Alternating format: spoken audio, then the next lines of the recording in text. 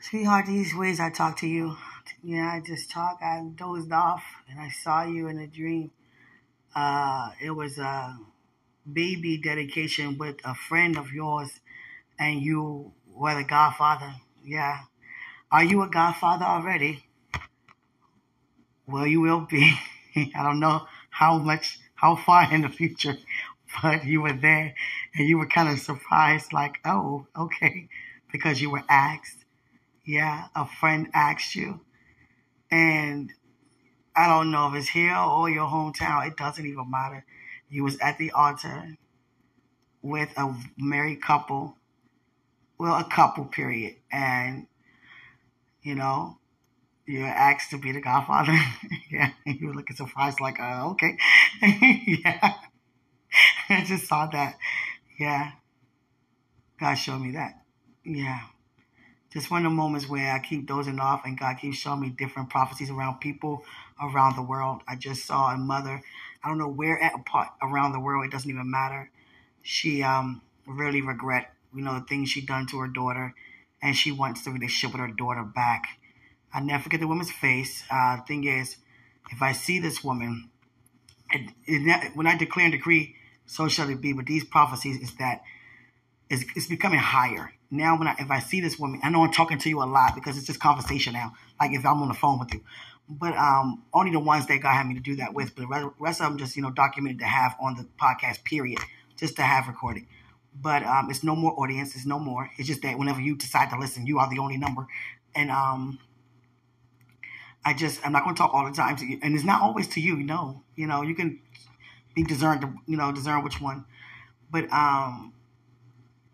if I see this lady, I'm definitely not going to forget her face that was in this prophetic dream. And, it'd be amazed that God would have me to speak into her when he had me to see. But I declare and decree that her daughter will accept that. She do want to start a new, fresh start with her daughter. And they become stronger than that. But I will never forget this lady's face in my head. If I ever come across her, I know it's her. Yeah, I love that. Yeah.